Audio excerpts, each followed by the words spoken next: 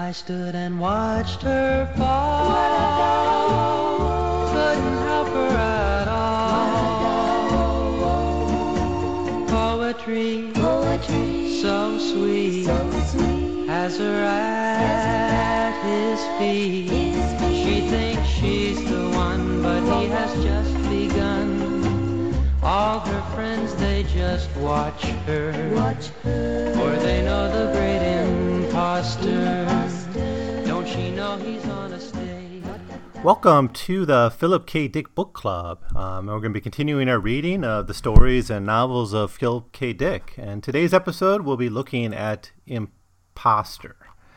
Imposter was first published in Astounding in June 1953. So this is part of that year of 1953 where Dick published about 24 stories, or maybe more. So about 1 or 2 are coming out every month. I think some months even had 3 coming out in a variety of different science fiction literary magazines, which were, of course, so popular at the time. Astounding is one of the most prestigious. So this was a big sell for Philip Dick. It's currently located in a variety of places, but probably most commonly read in the second volume of the Collected Stories of Philip K. Dick, under the title We Can Remember It For You Wholesale, which is, of course, the story that was the root for Total Recall. So that's where you can probably find it today. But I think it's in some other anthologies as well. So let's go right into it. What happens in this story, Imposter? Well, our main character is a man named Spence Ullman, and he wants to take a vacation after 10 years of working on a project with his wife, Mary.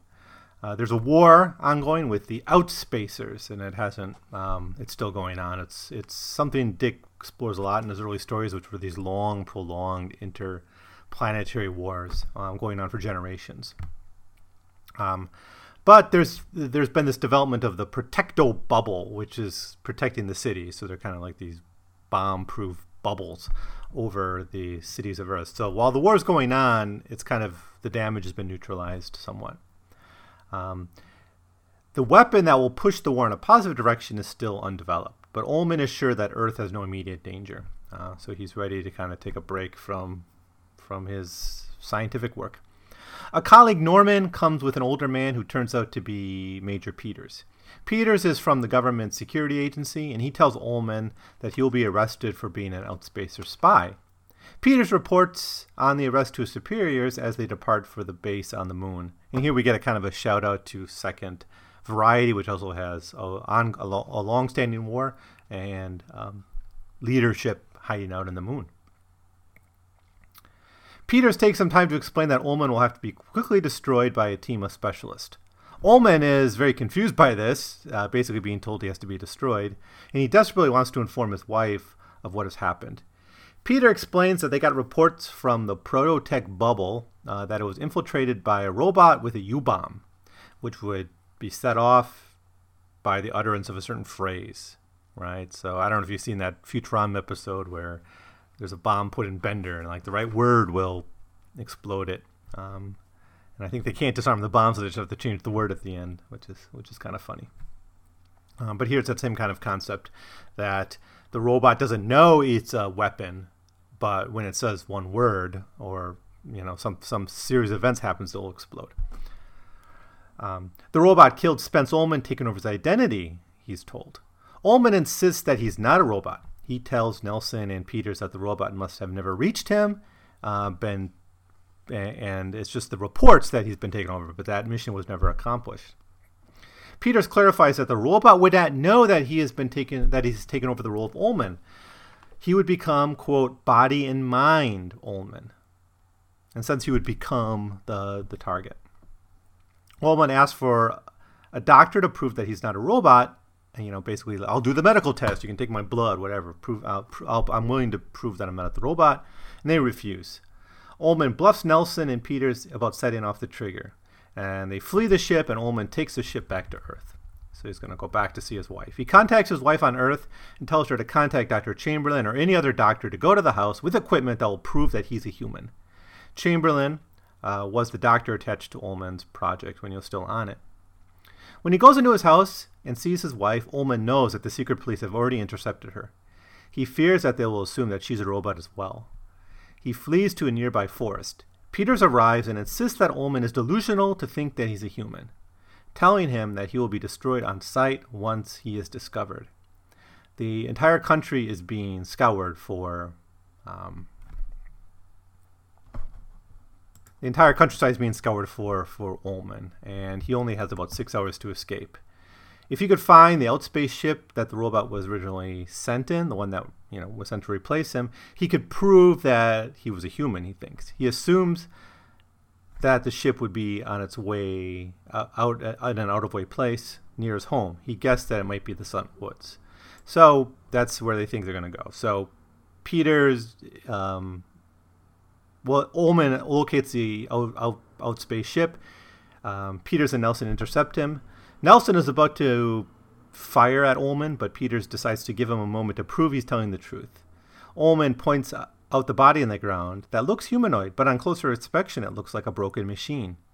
Peter begins telling Ullman about his much-needed vacation when Nelson notices that the broken robot was actually killed with an outspace knife driven into its chest.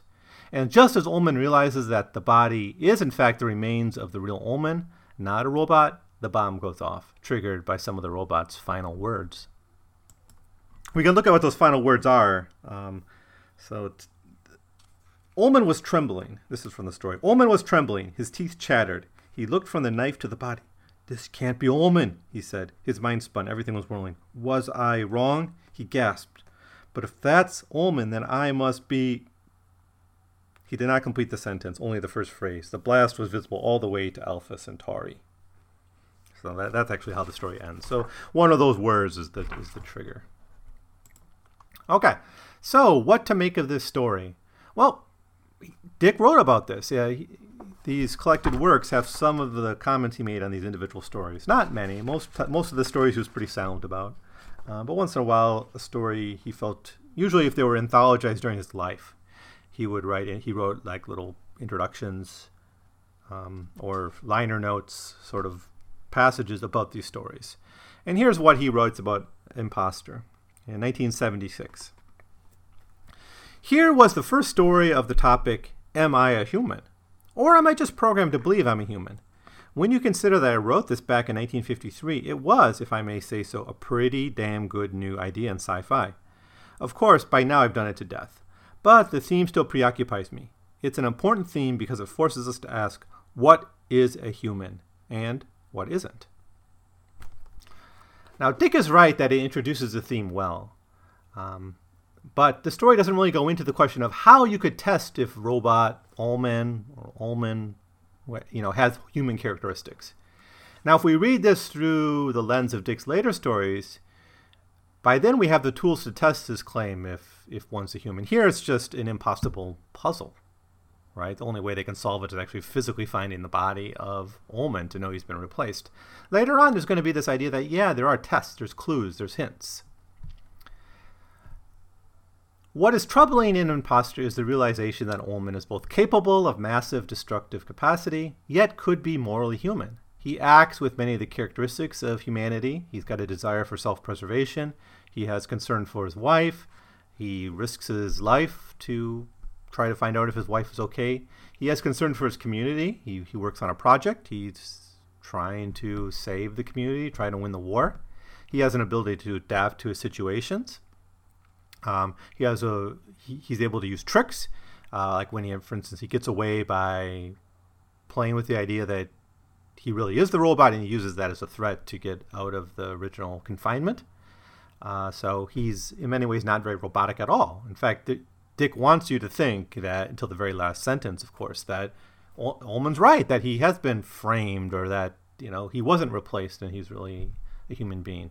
There's no really, when you read back in the story, there's no clues that, there's that sentence there, or there's that line, or there's that thing he did that proves early on he was a robot, and a careful reader could have figured that out. None of that really exists, I don't think.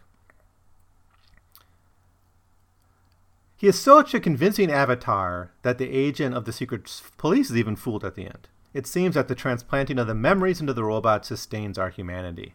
Now, this is an idea Dick has. He thinks there's really no essential difference between our memories and who we are as a person. So In the story We Can Build You, you have these Abraham Lincoln robots, right, that have all the memories and experiences of Abraham Lincoln, and they act morally like Abraham Lincoln. They're good people.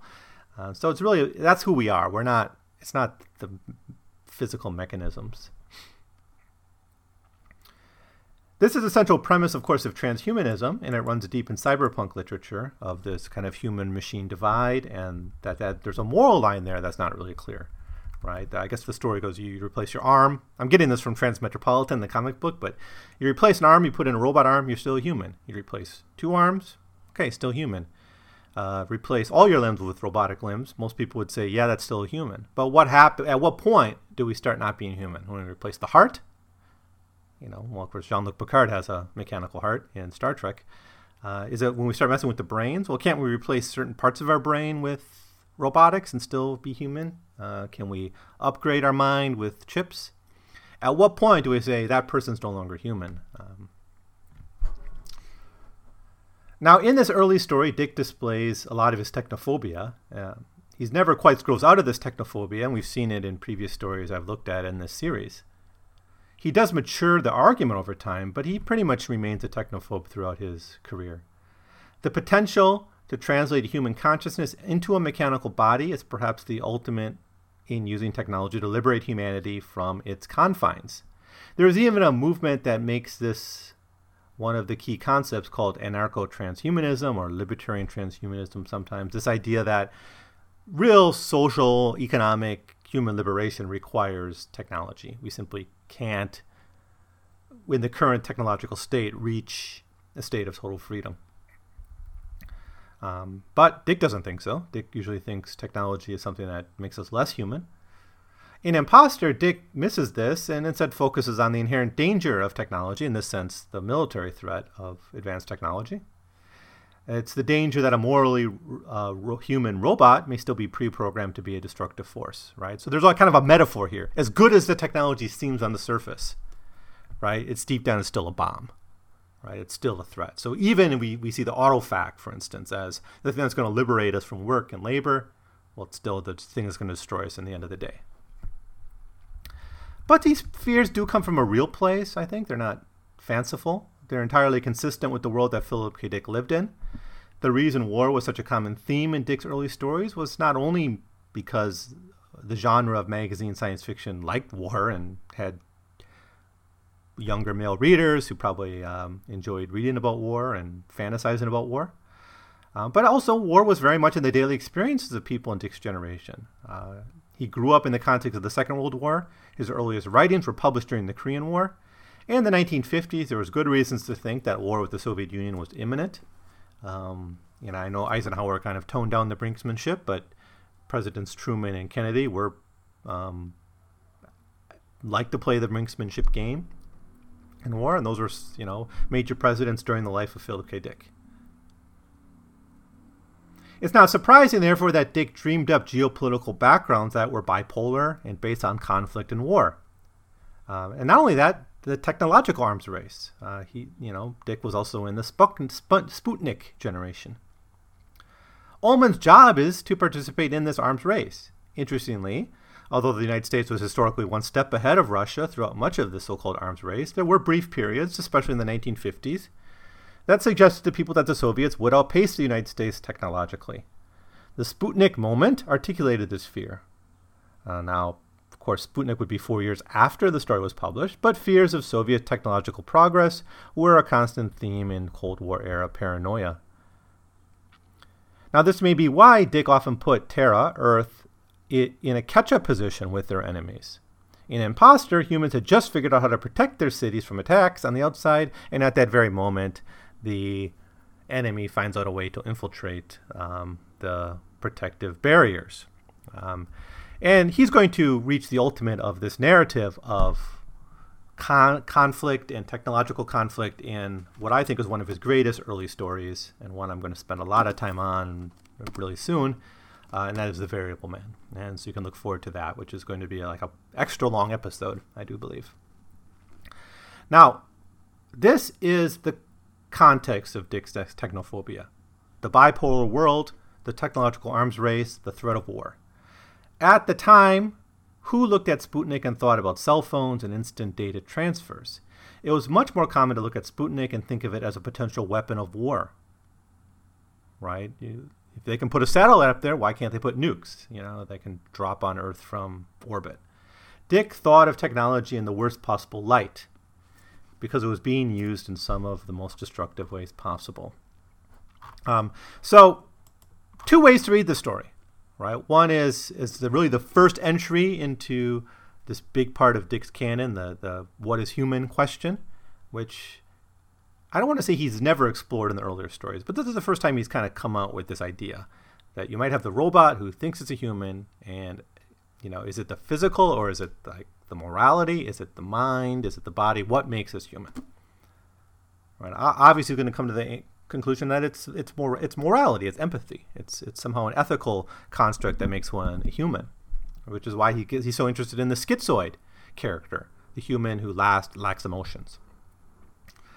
Well, that's one way of reading it, and that's probably the most common way of reading this. But I think this is just another piece of evidence into Dick's technophobia, his Cold War environment, his anti-war perspective, and some of these other themes that I think are important in his early work. Well, that does it for Imposter. Certainly, it's one of the must-reads of Dick's early writings. Some of the others I think can be bypassed safely, but not this one. You got to read this one if you want to understand Dick's career. Thanks so much for listening, and we'll see you next time.